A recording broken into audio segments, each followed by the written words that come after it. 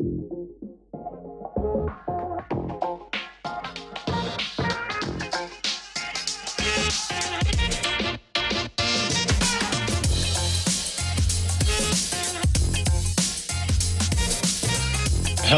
everyone. This is your host, Akil Jabbar, and welcome back to another episode of SaaS District. In today's episode, we'll be talking about empowering your sales journey through confidence. Today, we have our guest, Wesleyne Whittaker, joining us. Wesleyne is the founder of Transform Sales, a sales training and consulting firm focused on the STEM industries. She's a chemist turned sales coach dedicated to helping individuals achieve their professional aspirations. With a background in chemistry and success as a top international salesperson, she founded Transform Sales to guide aspiring leaders in honing their skills and achieving remarkable results, which we'll talk about today. So welcome, Wesleyne. Super excited to have you on the show today. Thanks so much for having me. I'm excited to be here. So before we kind of dive into the kind of the sales and how you help people on the sales side, I'd love to hear your story. If you can share what's kind of been the story behind transitioning from a former chemist into a now international sales manager and leader. Yes. So I like to actually call myself a recovering chemist because I spent the first part of my career as a chemist working in a petrochemical lab with plastics and failure analysis, really understanding why are things breaking when they're in the field. And so I found myself at a place in my career. I was like, I want a little more human interaction. You know, in the lab, you don't really talk to that many people in a day. And so I found myself in sales, and I tell people I finally figured out what I wanted to be when I grew up, when I got into sales. And because of my love and my passion and my tenacity, I made a really fast ascent from individual contributor to international sales manager. And as an international sales manager, I got in there and I was like, okay, great. This is what I did to sell. This is what made me great. This is what made me excellent. I need everybody else doing exactly what I did. So I was really trying to have a team of mini-me's. And in 6 months, people were leaving. We weren't hitting our numbers. So at that point, I realized the onus was on me as a leader to figure out what was the problem within me that made people not want to work within the organization and why weren't they hitting their numbers. And so from there, I took this journey of really developing myself as a leader, understanding how to empower each person on the team, meeting them where they were. And within 6 months of that, we were hitting our quota every single month. I had people like begging to join our group. So that's what I do now with Transform Sales. We work with organizations and we really help make that leadership-centric culture strong so that you reduce your turnover and really hit those revenue numbers. Yeah, which is most important, right? I think that a lot of founders struggle with that, especially if they don't have experience managing, sales teams in terms of, they probably hire great people, but in terms of making sure they hit the results and hitting their quotas, that's always the challenge, right? Yeah, it is. Yeah. You can hire a good person, but if you don't give them the roadmap that they need to succeed, if you don't allow them to blossom and bloom in the way that they need to blossom and bloom, a top performer at another organization can come into your organization and become a bottom performer. Interesting. Yeah, the whole environment and how your system kind of makes a huge part of it. Well, so what's the kind of the significance there? So you were coaching with kind of middle management? Is that how you work in enhancing the overall sales team performance? And then what kind of results have you seen when, focusing on this group here? Yeah. So what I like to say is initiatives go to die in middle management. And so the problem is that when you have a new initiative or something that is rolled out from leadership, they put it down to the middle managers, which are typically the front line sales managers, frontline leaders, working with the individual contributors, but they don't tell them what to do or how to do it, right? So what we do is we come in and we first of all, we strip the organization apart by doing a complete evaluation audit and to see where everybody is in terms of their hard skills and soft skills. And then we work with the organization to come up with customized training and coaching programs. And the nucleus of what we do is really that we train leaders and teams together. So we never go in and just do sales training for leadership or just for salespeople. And whenever you're in the training, whether you're the CEO of the company or VP of sales, you are an active participant. And what that does is it builds that camaraderie. It builds the glue that organization is missing. So everybody realizes they're on a level playing field. Got it. Versus where, middle manager kind of steps out and kind of likes to direct and be out of the day to day. Is that how we typically see? Oh yeah. The middle manager typically for a typical sales training, when I first started doing this, they'd be like, oh, I'm just going to sit in the back. I might have some phone calls, some emails, blah, blah, blah. But these are the problems with the team. I'm like, yeah, no, you need to shut out of your email. You need to not have any meetings scheduled today. And you really need to be an active participant. Your team needs to see that you're invested in this just as much as they are. And whenever I have a manager that's resistant, like, no, I just have too much to do, I see the effects of that after the training. They come back to me 3-6 months later and they're like, yeah, you did this great training, but I think we need another session because XYZ. I'm like, you weren't invested. You weren't involved. So your team, they're looking to you to get their direction to know what they need to do. And how much difference do you say that makes when, you get the leadership team involved, the management team, and how does that kind of transpire to the individuals on the team? When we get the leadership invested and involved, and they are right in the trenches with their team, and then that leadership really invests that follow-on coaching, because sales training never works in a vacuum. You got to have the follow-on coaching. We see literally within 90 days of our trainings being over, we see 30 to 50% increase in sales. We see the environment of that organization changing, and even getting a little bit deeper into companies that have like net promoter scores and things like that. We've seen net promoter scores. We've seen those things double, and those scores are telling, say, they gauge things such as how close do you feel to your leader? Is your leader really invested in your development? Is there an open door between you and your leader? And so we see gains throughout. So it's not just the revenue. Revenue is important, but we also see changes in the culture of that organization. Right. Which I think is probably even more significant and continues to keep the change in results. It is. Yeah. What do you believe? So when it comes to hiring, I guess that's a big part, initially is finding the right salesperson. What qualities do you believe define kind of a good, confident salesperson and a sales leaders when you're looking to make that decision in hiring? So I am a big proponent for not hiring your competitors' rejects. And I say that to say one thing that companies often do is they go to their competitors and they try to poach their competitors and get their competitors' salespeople to work for them. And that never works, because one, a salesperson who is willing to leave the competitor is typically, maybe they are unhappy because of whatever's happening within the organization. That sometimes means that they're kind of like a rebel and they don't actually bow to authority, and they want to do things themselves. And another thing is many times you will have a top salesperson that is really, really good in their job because they've worked for years, sometimes decades, to build that book of business. And they don't actually know how to hunt. They don't know how to actually nurture that client. They don't know how to consultatively sell. So you take them out of their comfortable environment and you move them to your new environment. And they're like, wait, I'm out here in the middle of the field and I don't actually have the skills needed to be a good salesperson.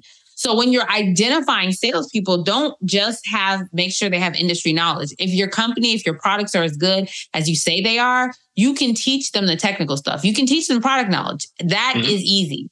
But what you can't teach them is how to be a good salesperson. What you can't teach them to do is how to have good time management, how to consultatively sell, how to be quiet and ask the right questions. Those things are really, really hard to teach. So look for strong sales skills, not industry knowledge. And for you, I guess, how do you define as strong sales skills? Like, what are you looking for? And this communication obviously is a big part, especially if you're a founder maybe who has less, maybe very little sales skills. You're very technical. It's a little bit harder to identify when you're not familiar with that. Yes. So one, I would say a red flag or a thing to look out for is that salesperson that talks a lot. So talkative people are actually the worst, because that means they don't listen. So if they are constantly trying to sell you on how great their abilities are or how much they're going to do for this organization, that means that they're a talker and they're not a listener. Another thing that you really want to look out for is that person who feels like they're a lone wolf and they think that, oh, all my business is going to come with me when I leave this organization, because they're pretty egocentric. So as a founder, what you want to do is you want to hire a salesperson that you would want to sell to you. So when you're sitting in that interview and you are asking them questions, how are they asking you, hey, I don't think I quite understand what you just asked me. Can you restate it? Or is this what you're saying? Like restating your words. That's how we want salespeople to work with our customers. Listening, actively listening. You ask them a question in the interview and they stay right there on that question. They don't go to the left or to the right because they're staying in your world. It's just like we want them to do with our buyers. We want them to stay in the buyer's world. So really be laser focused on the way that they're communicating. And also, I make salespeople do a presentation in the final interview, depending on if you have 2 or 3 interviews, that's completely up to you. But I make them do a presentation and present to me on a topic that they are passionate about, because I need to see your ability to do research, put a PowerPoint together, speak publicly, ask questions, and teach me something. Because we want salespeople that have that ability to teach our buyers things, because we want them to take the buyers on a journey. Can you tie that back? So which is the theme of this podcast, which is about confidence. And when you mention all these skills, going out, sales skills, how much is that tied back to confidence? And are you focusing on trying to build the confidence first by getting them to have all these, going to have to build presentations, building the reports, etc., and having those good, skills to talk with the customers? Or are you focusing on, the confidence side first? So, it's kind of, they go hand in hand, because a confident salesperson, and I want to, really take confident versus egocentric. So a confident salesperson, they understand their subject matter. They understand themselves, right? I get who I am. I know how to sell well, but they understand that they don't know your company. Even if they come from within the industry, they don't know your specific company. They don't know your secret sauce. They don't know those things. So they speak confidently about what they know, and they don't like ad lib or like fluff it up to act like they know things about your company, right? And in that confidence, we're looking for the way, are they making eye contact? I mean, a lot of these things that we don't really think are important are so important. Are they making eye contact with you, whether it's in person or on Zoom? Are they following up after the interview saying, thank you so much for taking the time? I believe I am the best candidate for this position. Are they answering your questions directly? So you want those soft skills. Soft skills are so much harder to teach than hard skills. So your job is to be laser focused on those things. And again, even their presentation ability. Maybe the topic that they chose to present wasn't that great, but they spoke about it so confidently and they knew the topic area so well. You're like, this person has potential. Whereas sometimes people, you tell them to do that and they do a presentation on the company, like your company. I'm like, that's not what I asked you to do. You can't follow instructions. So don't let those small red flags go. Those red flags are there for a reason. Like, stick with your gut, have your matrix of things that are important to you when you're hiring. And when you see a red flag, eliminate that person. Right away. Yeah. So, entrepreneurs, one thing that we face, where we hear a lot, a lot of founders come to us, and one thing where they get stuck on growth is they get stuck on growth. I think that's tied back to some kind of burnout. Sometimes the personal situation of the founder is frustrated. They've been, trying the same thing over and over for years, and maybe they just don't know where to go or how to take their business to the next level. And usually that leads to some kind of level of burnout. What would you say to founders who are facing that in the entrepreneurial journey, and how do you come in and, you said you kind of gut the business and relook at it from scratch and then set up new programs. What does that look like to help them get out of that rut? So the key part of what we do within organizations is we make these founders have a very, very, very unbiased look at themselves to realize the challenges, the issues what they're doing within the organization to hold the organization back. And so with a founder, the key thing that we are looking for is what I like to say, the propensity to change. And so we're asking questions. We are gauging, are you really ready to change? Are you ready to do the hard work? So your brother-in-law is a CFO, and we know your brother-in-law isn't doing what is best for the organization. Would you be willing to let him go? And if they're like, well, no, and this and this and that means that's not an organization we're going to work with, because you're not willing to do everything possible to turn this around. So when they're at that level of burnout, I literally make founders do time tracking for 2 full business days. So I can see where they're spending their time. And a lot of times they're doing things they don't need to do. So as founders, we feel like we have to touch everything. We have to do everything. We have to sign off on everything. But that's not true. Our job is to know how everything is working in the business, know how things are moving in the business, but not actually physically do it. So when they start releasing some of those things that they don't need to do, it allows them to become that strategic visionary again. And then on the same, while we're working with the founder or the senior leader in the organization to unburden themselves, we're looking at the sales team and we're seeing the bad habits that have developed because you have a founder or a sales leader that is at 150% and they can't give another ounce. So then the sales team is running. It's almost like the inmates are running the asylum. The sales team is doing whatever they want to. And the founder is getting upset because he or she is like, you guys aren't hitting your numbers. You're not doing what needs to happen, but they have no direction. They have no structure. They're just getting beat over the head and told to sell, but nobody's given them the roadmap, the playbook for them actually to execute.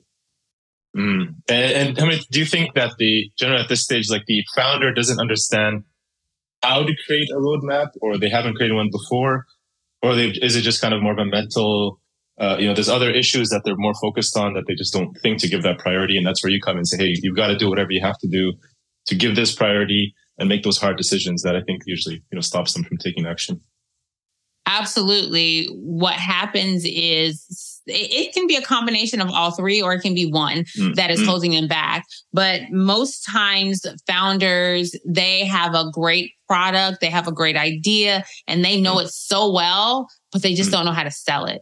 And so they had early success because they went into their immediate network, or they had big buzz because their product, their service was cutting edge. But then it gets a little bit deeper, and they can still do the same kind of selling, but they don't know how to replicate the success because nobody has pulled out those bits and pieces from their brain and laid out a sales process that can be handed to salespeople. And so it takes someone going through, interviewing them like, okay, so this is the first thing that you do. Okay, what happens next? What happens if the answer is no? What happens if the answer is yes? And literally having such a granular process that you hand that to salespeople within their first week on the job, and they're like, oh, I get it. I know how to do this. Yeah, I got it. Love it. Last question here before we kind of jump into the rapid fire questions, Wesleyne, which is, right now there's kind of a challenging environment in the tech industry, especially with, a lot of sales folks maybe trying to hit quotas and, budgets being cut and et cetera. What kind of sales tips can you leave here for maybe employees of companies, maybe looking for some low-hanging opportunities and make the best of this in this environment?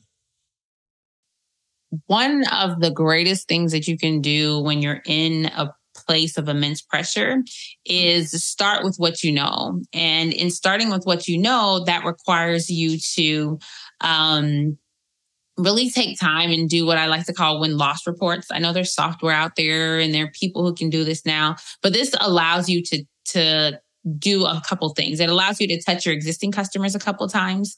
And it also allows you to go back to lost deals. So you interview 5 people that you won business with in the last quarter and 5 people you lost business with in the last quarter.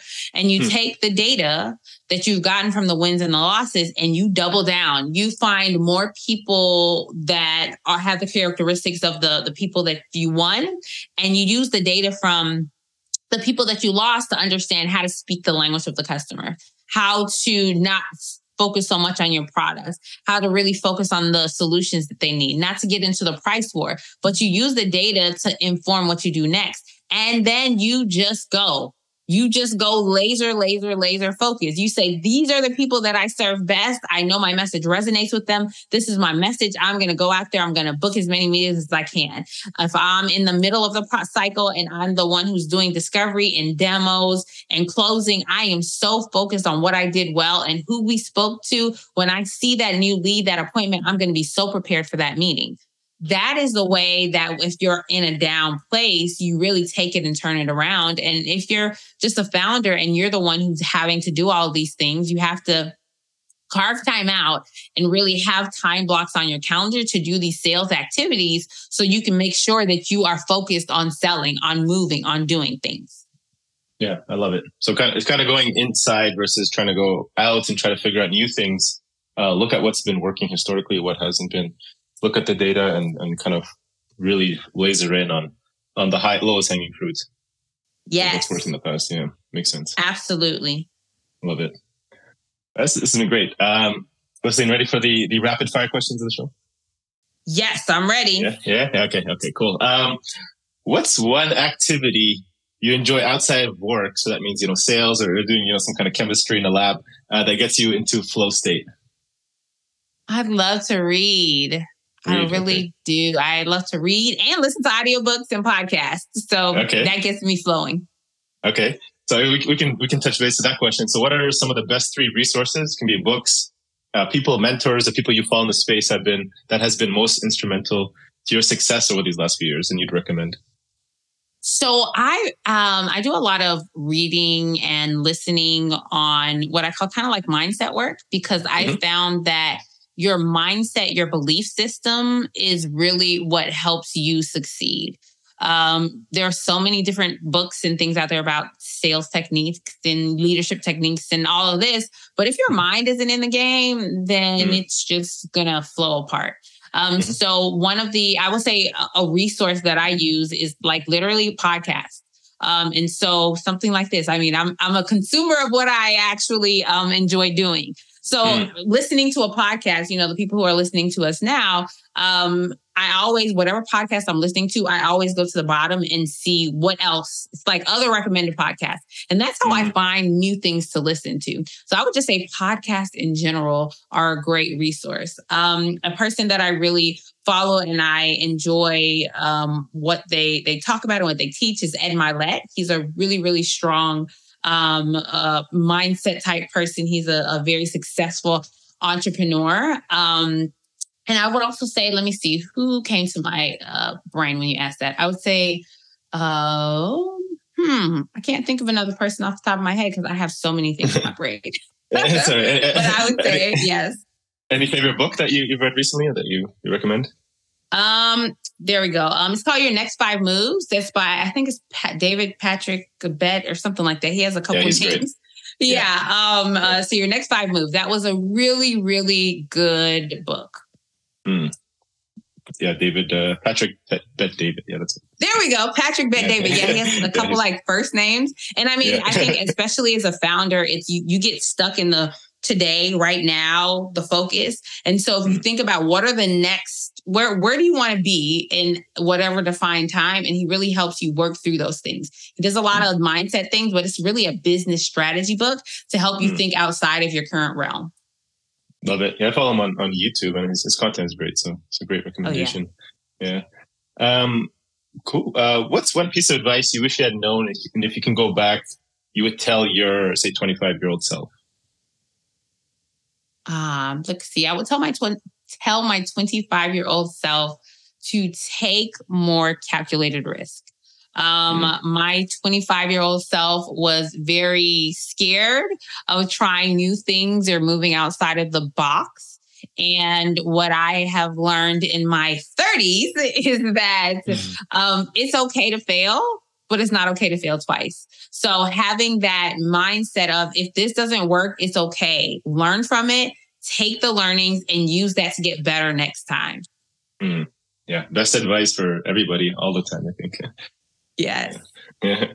What are some of the biggest challenges you're currently facing in order to continue to grow your business, transform sales, or, meaning what keeps you up at night these days? Let's see.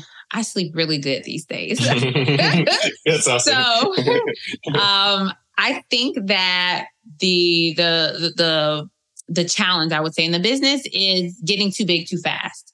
And so that actually happened to us, I would say, probably about a year ago. We were getting so big so quickly, it was outside of my reach.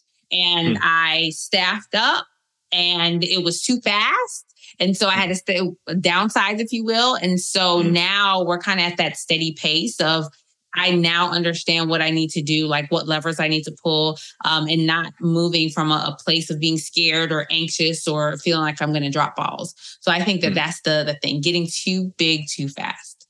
Yeah, it's a great problem. A lot of people would love to have that. What does success mean to you today, Wesleyne, whether personally, business, financial, life? I guess there's no right answer. Success for me means being in this state of peace and happiness and just joy. I went through a pretty bad divorce about 2 years ago or so. And one of the things that I realized coming out of that was I lost myself. So I didn't know who Wesleyne was. I was a mom, I was a wife, I was a business owner, I was a sister, I was all these things, but I forgot who Wesleyne was. And so in the 2 years since my divorce, I found myself again. And I am very focused on keeping my peace. I'm very focused on being balanced. So I literally, my first meeting of the day isn't until 10 a.m. And I don't take any meetings after 4 because I want to be a fully present mom in the evenings with my boys. And in the mornings, that's my time. So after I get my kids on the bus, that's when I'm praying, I'm reading, I'm listening to my podcast, I'm walking, I'm doing whatever. It's not that I'm not up, but I need to pour into me before I can give anything for anyone else. So that's what that means. As long as you have your control over what keeps you kind of your cup full. I guess that's what you're saying, right? Yes. Yeah, I love it. I literally sent somebody a message and I said, I've been up since 4:15 this morning and I spent 2 hours, in the presence of God and just, meditating and doing all those things before I had to get my kids ready for school. And I was like, my cup is overflowing. And that's what happens. When you spend that much time by yourself and doing whatever you need to center yourself, your cup is overflowing. Yeah, I agree with that. Spending time with yourself is probably the most underrated hack you can do. Maybe send all the founders you work with to like a silent retreat where they're on their own for a couple hours. I think they'll come back better entrepreneurs, right? Oh yeah, if I was talking to my best friend and she's a business owner yesterday, and I was like, I just 20 minutes. Can you just do 20 minutes? I start small with people because it's hard. It's hard to sit in silence. It's hard to turn your brain off. It's hard to even journal or even read a book that is for personal growth, not for business growth, right? So I'm like, just start with 20 minutes. If you can wake up 20 minutes earlier than you do today and spend 20 minutes doing something for you before you get started with your spouse or your kids or even your animals, like just 20 minutes. Love it. This has been great, Wesleyne. So just to kind of wrap off here, where can founders or leaders listening in get in touch with you, learn more about you and your company, Transform Sales, if they want to learn more? The best way to get in touch with me is on LinkedIn and let me know that you heard me on the podcast. So I know that you're a real person. But yeah, I am there every day. I post lots of content. So yeah, that's what I was saying. Awesome. We'll add your LinkedIn link to our show notes if you guys want to check out. Make sure to say hi and get in touch with Wesleyne to learn more about your sales process. So thank you so much, Wesleyne. Appreciate you jumping on the show today. Thank you so much. It's been my pleasure. Cheers. Thank you all for watching this episode and joining SaaS District today. Don't forget to like, subscribe, and hit the bell for future episodes where we interview top leaders in the SaaS industry. If you're a SaaS company looking to grow and unlock the true value of your business, get in touch with us at Horizon Capital, and myself or one of our consultants will provide a free assessment to help you get there and hit your goals. If you have any feedback or suggestions for this podcast, please comment down below and help us improve our content for you all. Thanks again and see you on the next one.